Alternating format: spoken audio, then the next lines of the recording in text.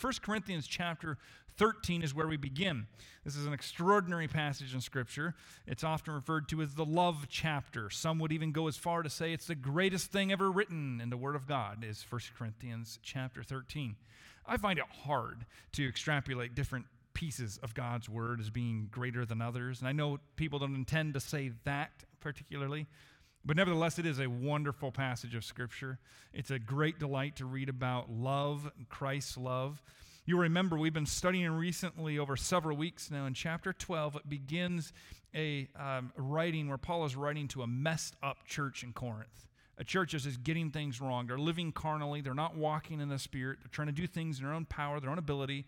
They're jealous of each other, envious of others, and trying to assert what they have above everybody else. They're making a mess of the church, and they're leaving it unproductive and useful to God. And so Paul writes to them in chapter 12. He speaks of the diversity of spiritual gifts. And we go through and we went through in list format and studied some of those gifts in somewhat of a survey level. We understood that there are gifts that God has given to the church. We understand that every born-again believer, we believe in the New Testament age, as Scripture teaches, possesses spiritual gifts, enablements for them to serve and to be useful in the body of Christ, and we're to be active in that. And chapter 14, we have not studied yet. If the Lord tarries, we'll get there. But chapter 14 continues on the practical use of spiritual gifts in the church. But sandwiched in between 12 and 14 of 1 Corinthians is this beautiful chapter.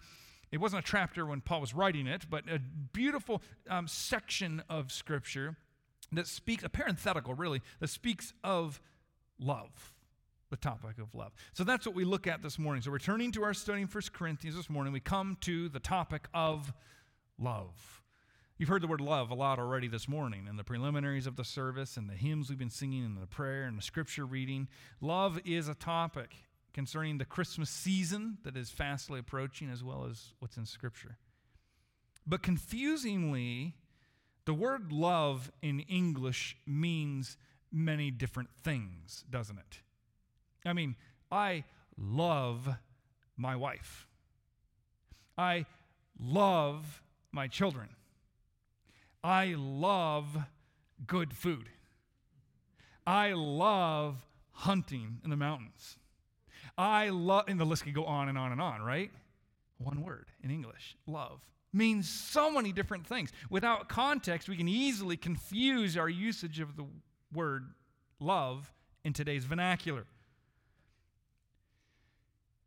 Whereas it is confusing today to use the word love in English, in the Greek, in the original time of first century Christianity, when Paul was writing, the words love were not near as confusing. In no ways would the Greeks or the Corinthians, or even the Jews for that matter, would they get the word love confused with other forms of love.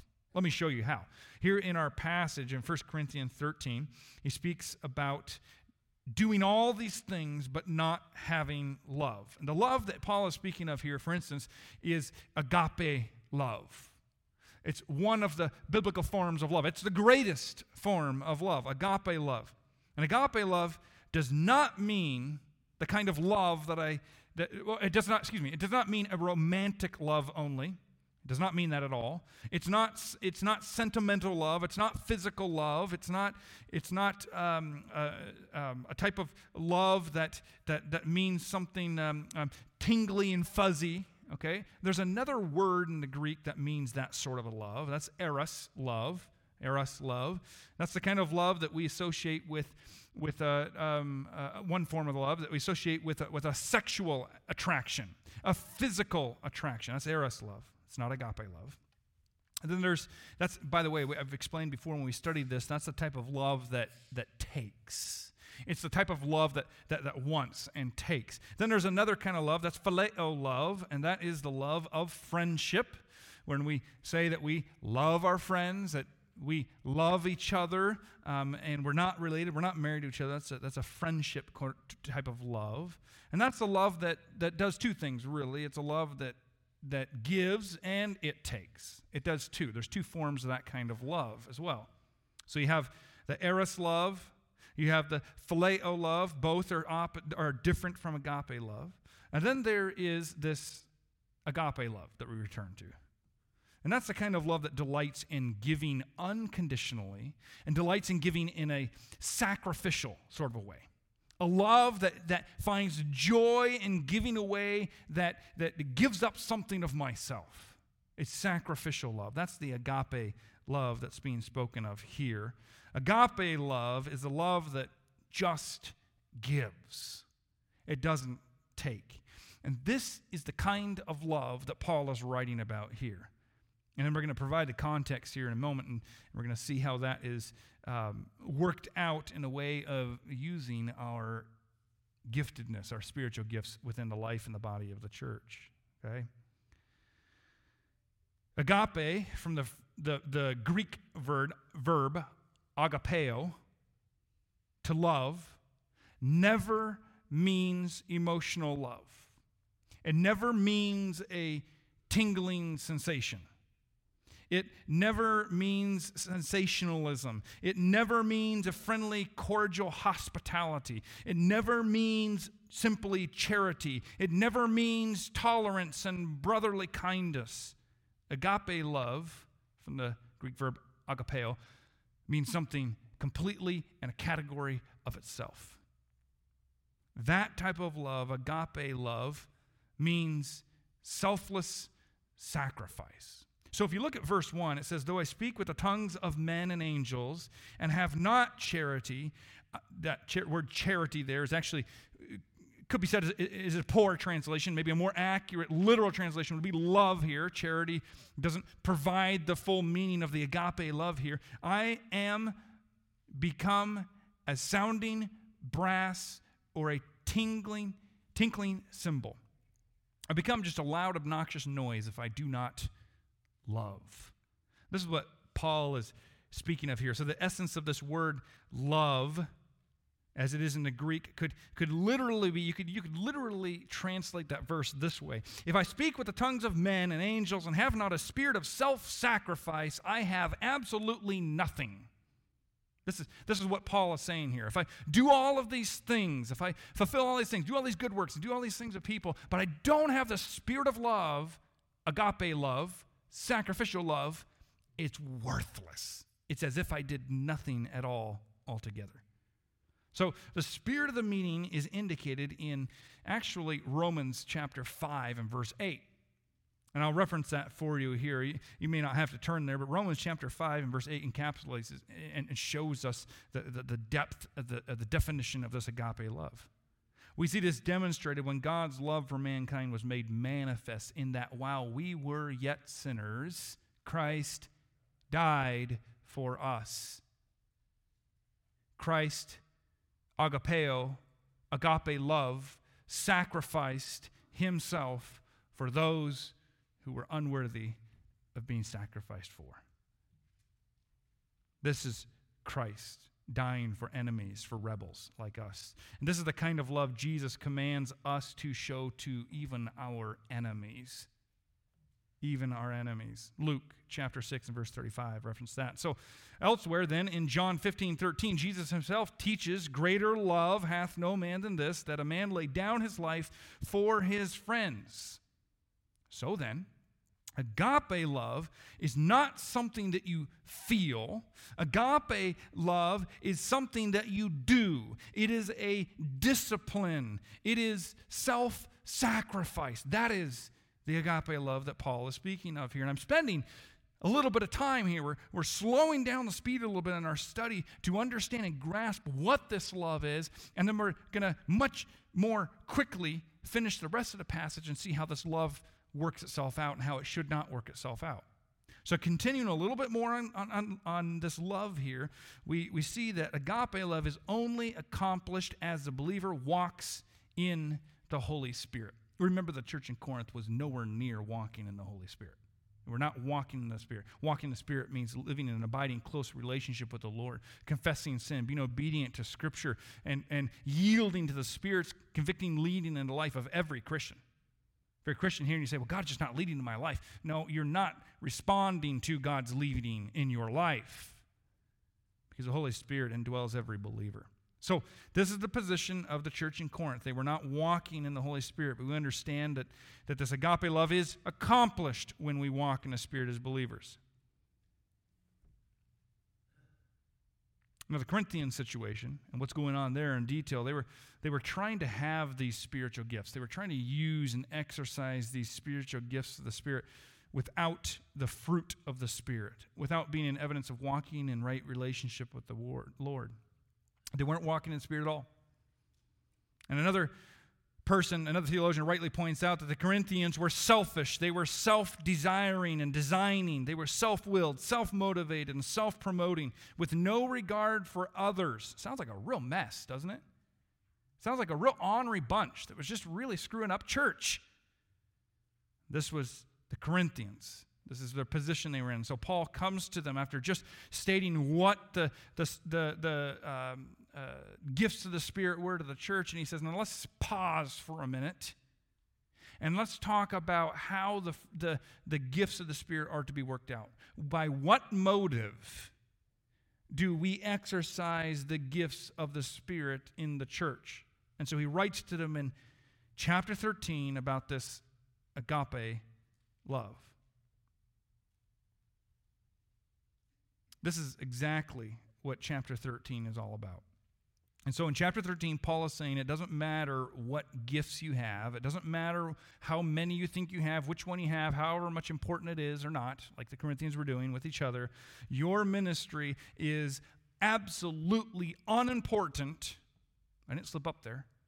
Your ministry is absolutely unimportant, and it is insignificant if you are not motivated by sacrificial love.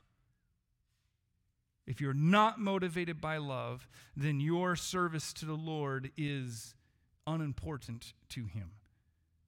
If love is not the major contributor, one has said, in your life, if love is not the major contributor in your life, you make no contribution at all.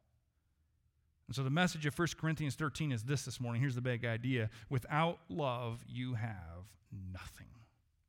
Without love, you have absolutely nothing. And love is superior to all things. Love is superior to all spiritual gifts. Now, we're going to pick up the pace a little bit now. I think we've laid a little bit of groundwork of the love that God is talking about here, that Paul is writing about in chapter 13. It's an agape, self-sacrificing, giving, not taking love. Not to be confused with any other form of the word love. But it's this agape love that we're referring to this morning, the love that's demonstrated by Christ.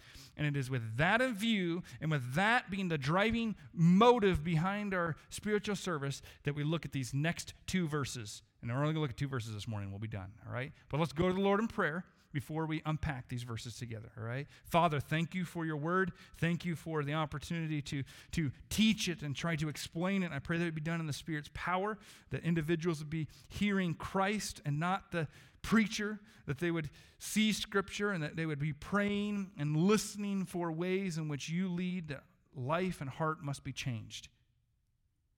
Lord, thank you for loving us.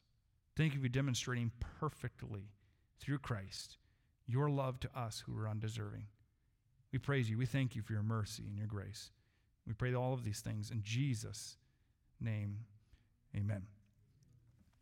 Look with me again at verse 1. Firstly, this morning, we see that love is superior to the gift of even tongues. Such a showy, flashy gift, right? We studied these things a little bit more in depth. So let me bring you up to speed a little bit in verse 1. Let's read it again. Though I speak with the tongues of men and angels and have not charity, I am become as a sounding brass or a tinkling cymbal. So what Paul is doing here, this is really good. This will help you. What Paul is doing in these verses, in the first part of chapter 13, he's setting up an illustration for his readers. He's trying to illustrate his point here by setting up a hypothetical man, a person. So he references himself, says, if I did this, then this. If I did this, I didn't do that. So you need to imagine with Paul a person that is doing these things. Okay? So he's using this to teach us. So he paints a picture of this extraordinarily gifted man who lacks, listen, nothing at all. There's nothing lacking. He's like the epitome of excellence. He has all the ability and eloquence to speak in a way that's convincing, and it's really fun to listen to. You know, you lose track of time. Wouldn't that be extraordinary, right? We all just forget about the time. Like, that was a great message. It was 2 hours long. Oh, but it was so good, you know. This is the type of person he's talking about here. But as great as this person has in all these things, he lacks one very important thing. He lacks love. So Paul points this out. So suppose there's this man that has extraordinary interpersonal communication skills. He can communicate well. He has beautiful oratorial skills. The voice is just soothing to listen to. He knows all these things. He's intelligent. He can speak in languages that everybody can. You can imagine that. He knows all the languages, no matter who's there. He can speak in all the dialects and all the languages and ways so everybody understands. But he lacks one thing. He lacks love as a motive, love as a purpose, love as a driving factor behind these things. The Corinthians had not only would they have been utterly impressed by an individual like this, but they would have been covetousness of a person like this. These are the actions we saw earlier studying the Corinthians. Not only would they go, wow, listen to this guy talk, but they would go, oh, man, I wish I was like that. And they would try and conform their lives around matching and mirroring that person or even trying to do better than that individual. That's what the Corinthians would have done in responses. Paul knows this. He's been seeing this. He's writing to them about these type of responses. So that's exactly what they were doing with the gifts of languages. The gifts, the interim gift of speaking in tongues and languages and interpreting of languages, they thought if they only had this gift, they would be really something.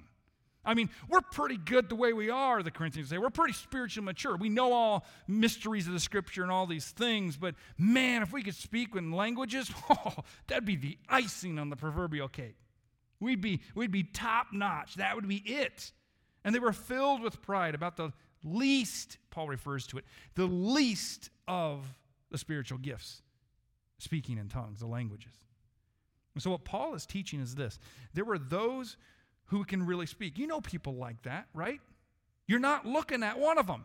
You know people that can speak really well. They can put their words and their verbs and their nouns together, and they got the right little accent and everything. An accent can just make it right. You get all this great oratory. There are people that can do this. They can basically convince anyone to do anything, almost in a hypnotic way. They can convince the masses to change or to do this or to do that. But if an individual like that lacks the most important element, love, they are nothing but an annoying, senseless noise. Those of you who've had children, you've had people, grandparents and so on and so on, give your children gifts for Christmas that make noise. Please repent of that. Or don't send the batteries and let us fool the kids into thinking there's no batteries in the house. Because it sounds really neat for like the first 1,000 times. You know that annoying, blaring sound? You know, in Europe, I mean, I love those people over there, but man alive, their emergency vehicles, I'm like, come on, we got cool sounding stuff, right? The annoying sound of an ongoing siren. You ever had the alarm in your house go off? You know, and you're scrambling around, and it makes you just rush extra fast, and you stub your toe and knock over everything, and you can't remember the number of the alarm company to call. That annoying, blaring noise, blah, blah, blah, blah, right? Maybe when you or one of your children first learned to play an instrument, and there's nothing like learning to play the violin. You know, Red Skeleton's got nothing on showing us how bad it is compared to how awful it sounds, right? Please keep playing, you'll get better. We hope, right? This is exactly what Paul is talking about. I don't care how magnificent and how wonderful you or someone else might be able to speak, and how even gifted you may be in speaking. But if you do not love in communicating, then you have nothing. In fact, that beautiful speaking in the ears and eyes of our Lord is but a blaring Christmas toy noise, right? So the point is, the most gifted Christian with the best speech in the world is meaningless noise without love. Then you go to the first part of verse 2. Look at this. Love is superior to the gift of prophecy and knowledge. Those are extraordinary gifts, valuable gifts. They had a huge impact in the church. God had gifted individuals in Corinth with the ability to prophesy. That's to talk to God about man or talk to man about God. To have knowledge and discerning the scriptures. So the first part of 2 says, and though I have the gift of prophecy and understand all mysteries and all knowledge. By the way, mystery here, whenever we come to the word mystery in Scripture, make sure you understand this before we move on. Mystery is the idea of something that once was hidden but is revealed now in the New Testament, something that we now know, the mysteries of Christ.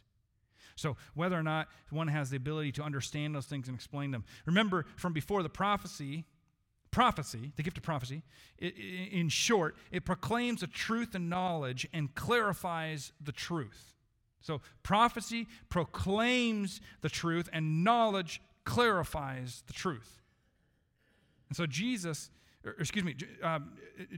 as he would even prophesy and speak of the mysteries, and then we come to the New Testament and we see them revealed in the interim time, even in the apostolic era when the apostles would give instruction and they would reveal what God's plan is for the church. Those who would prophesy, even those who were close to the apostles, as they would explain these things, a great and wonderful tool, a great gift for the church. Just imagine a man that has no limit to his knowledge. Imagine someone who knows and can understand everything. It'd be incredible. No more study, no more learning. Great knowledge, knowing all things. He understands all mysteries, possessing the spiritual gifts of prophecy and knowledge. He understands all human and even divine knowledge. What Paul is saying is, it is actually possible to be a great prophet and to not love. It is possible to have great knowledge and not love. It is possible to prophesy but not have love. And so even though some people have the ability to untie and unpack even the most difficult portions of Scripture so that we might understand them and know them, even with somebody with that God-gifted ability, if they do not love, that gift is worthless. That gift is nothing to God without love. So we see love is superior to the gift of tongues, verse 1. Verse 2, the first part, we see that love is superior to the gift of prophecy and knowledge as well. But then thirdly, we come to love is superior to the gift of even faith. Do you realize that faith is a gift? Look at the second part of verse 2 with me, please. And though I have all faith, so that I could remove mountains and have no charity, that's love, I am nothing. Take the gift of faith, for example. Here's what Paul is saying. Take the gift of faith, for example, you Corinthians. Faith secures God's power through unshaken faith. Remember we talked about the people with the gift of faith? Those are the people we'd love to share our needs and our prayer requests with. They're the kind of people that help us go along when we're trying to do right, we're trying to live according to God. And you're like, I don't know, I'm just struggling in my faith. And go, oh, God's always good. He can always be trusted. Come on, God will carry us through if it's His will. And you say, oh, I need people with the gift of faith around us, don't we? Maybe you're one of those sort of people. This gift is the ability to believe God's power to supply and to provide. The ability to see something that needs to be done and believe that God will do it even when it looks impossible, even when the circumstances look unsurmountable, The person that's gifted with faith is the one that reminds us God can do this. God will do this. God always has accomplished his purposes and plan. And Paul says it is possible to have the gift of faith and exercise it mightily and still be, listen, lacking in love. This is why Paul's writing this. It's not some sort of mistake. He's saying you might be one of these individuals, but listen, if you don't have faith in love, you have nothing. Someone has once said this: it is possible to be a cold-blooded prophet. It is possible to be a heartless teacher, a critical person who speaks languages, and even a great person of faith who has a harsh spirit. These things are possible. And so what Paul is saying to the possibility of these realities is that all our spiritual gifts are nothing without love. You see how this topic of love is so central to our life, our working out our spiritual giftedness, the life of the church? It's not the greatness of spiritual gifts that makes great Christians. Loving greatly makes great Christians. Not the greatness of the gift, but the loving greatly. So, thirdly, love is superior to the gift of faith, but then fourthly, love is superior to the gift of giving. The gift of giving. Giving is a great gift, isn't it? It's a joy to be the recipient of an unexpected gift. It's an even greater joy to give in a way that provides for someone's needs. Giving, the gift of giving, is a wonderful gift. Look at verse 3. It says, "And though I bestow all my goods to feed the poor," all my goods to feed the poor, that's some pretty committed giving right there. In fact, actually, the Greek tense of this is that the giving is done in one full, altogether sweep of everything. Clearing out the banking account, giving whatever was had for the poor. So Paul says, consider the gift of giving. Gifted givers are those who joyfully share what they have with others in a generous, joyful way. Whether it is financial, whether it is material, whether it is giving of time and volunteer and so on and so forth. And the giver seeks opportunities to share with others, and gifted givers supply particularly to those who are in need, the poor, the needy, those who are in need. And Paul's point is a giver without love is one that would be a person that would announce their giving. One who wants to make it known that they have given. One who likes to make sure that there's someone somewhere or multiples or the public knows and they're like, oh, I give a lot. I mean, I give so much, and oftentimes even you can see the lack of love is exposed when you hear things like this. You know, not that I want to be recognized, but I've given this way. You know, it's always prefaced. We chuckle because sometimes we do it. You know, well, I don't, not that I want to mention it. You know, I mean, nothing, you know, it's not because of me, not pat myself on the back, but did you see what I did for that person over there? Right? You know, in all seriousness, that's in a complete exposure of the giver not giving in love. Not giving with the right motive of not being recognized. Giving without love is giving in order to merit favor from God. Giving without love is giving with the purpose of gaining merit or recognition or praise from whether it be God or man. Folks, we must fight the urge to give for applause of man in whatever excusable way we may try to communicate it.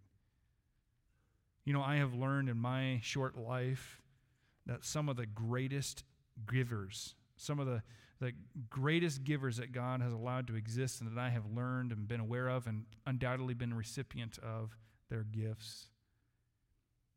I've learned that some of the greatest givers used by God were never known to be giving except after they had passed and died. after some sort of unpreventable, unintended circumstances revealed the giver of those gifts. And I would submit to you, they were probably some of the greatest loving givers. Those that give without any ounce of desire for recognition. So, great spiritual gifts can operate apart from love. We can do that. We can try and work our gifts out that God has given us. We can try and serve the Lord and the abilities He's given us, and we can go through the steps and the motions of being a great, gifted giver. But in the eyes of our Lord, the exercising of that gift is worthless without love. It amounts to zero in God's eyes if we do not give with love. If we don't give with love. Lastly, look at the last part of verse 3. I told you we'd only look at 3 verses, and we'll be done here shortly. Last part of verse 3. And though I give my body to be burned and have not charity, it profiteth me nothing.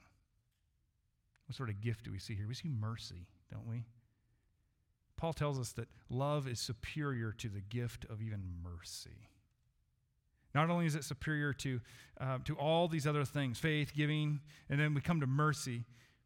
See, a Christian with the gift of mercy is, you know who that person is. We've studied this before. It's somebody that sympathizes with the sick, someone who sympathizes with the poor, somebody who comes alongside with a comforting arm around those who are distressed.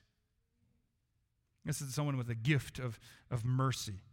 So the gift of showing mercy is the special ability to deal with the sick or the afflicted. They're able to joyfully comfort those who are in great distress. And we need people with the gift of mercy. We need to show, all of these gifts we need to demonstrate to each other. We need to show mercy. We need to show generosity. We need to give. We need to demonstrate faith. I thank God for those who demonstrate mercy so well. And a person with the gift of mercy is a giver of himself to others. A sacrificial giving is what mercy is. Even to the extent of, as Paul even references here, even to the extent of the reach of giving of one's own life. Now, the persecution of believers by burning them was not yet, as I understand and study, was not yet evident at this time when it was not normal, it was not common for believers to be burned at the stake and persecuted in that manner yet. So whether or not through the Holy Spirit Paul is thinking ahead to the future of what was to come, or he was just simply speaking of the ability, the willingness, the desire to love someone and show mercy enough that one is even able to sacrificially lay down their life for someone else. However it may be, the person gifted with mercy would be willing to be burned or even killed or to die by the means of, by any means for another person. But here's an interesting reality, and I believe you understand this already. Let me point this out. The reality is a person can go through great harm. We've seen people do this throughout history.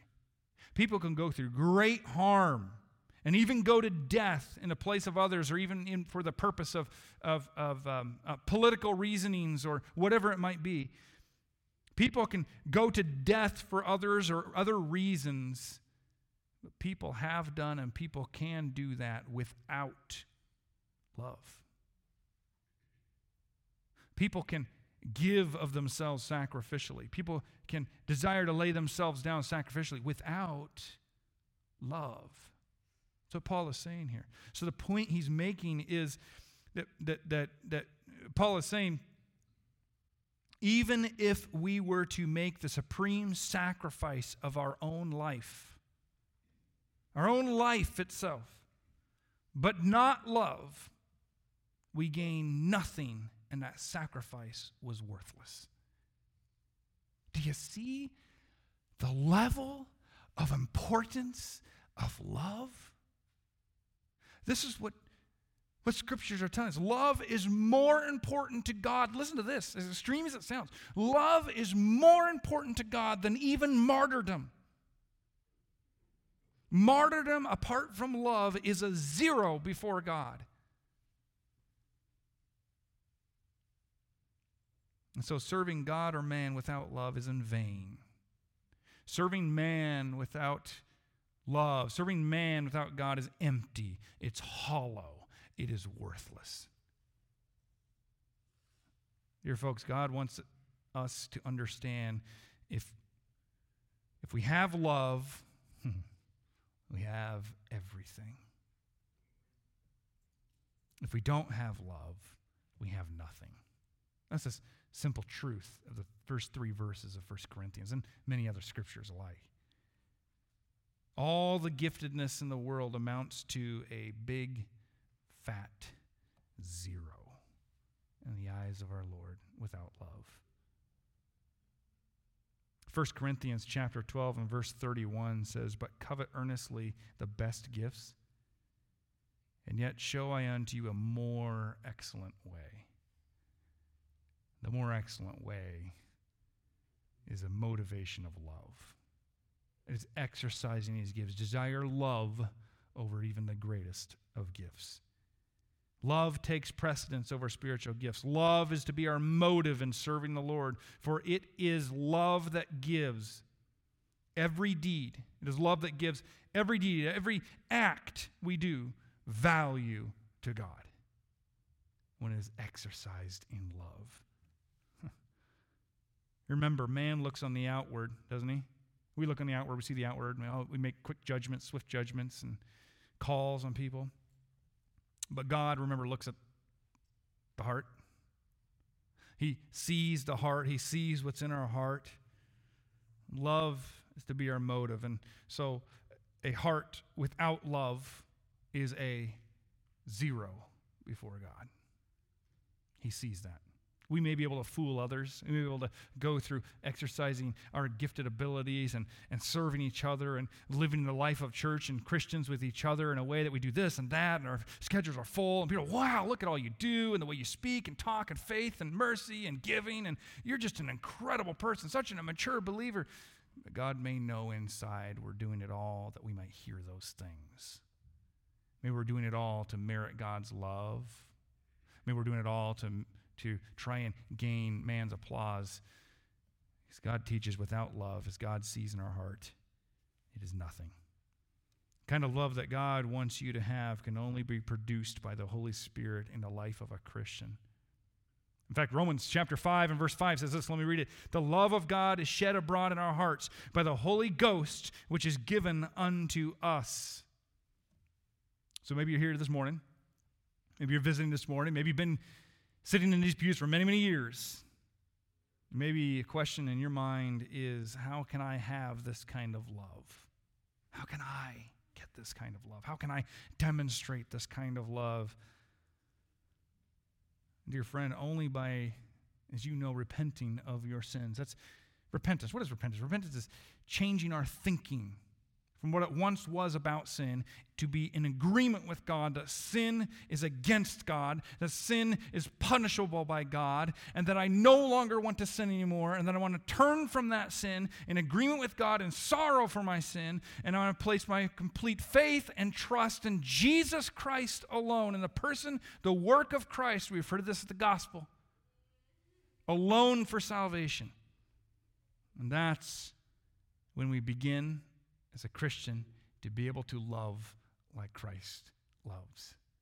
As the Spirit in our life as a believer produces that within us and as we walk in close fellowship with Him. Let me end this way. John chapter 13, verses 34 and 35 tell us this.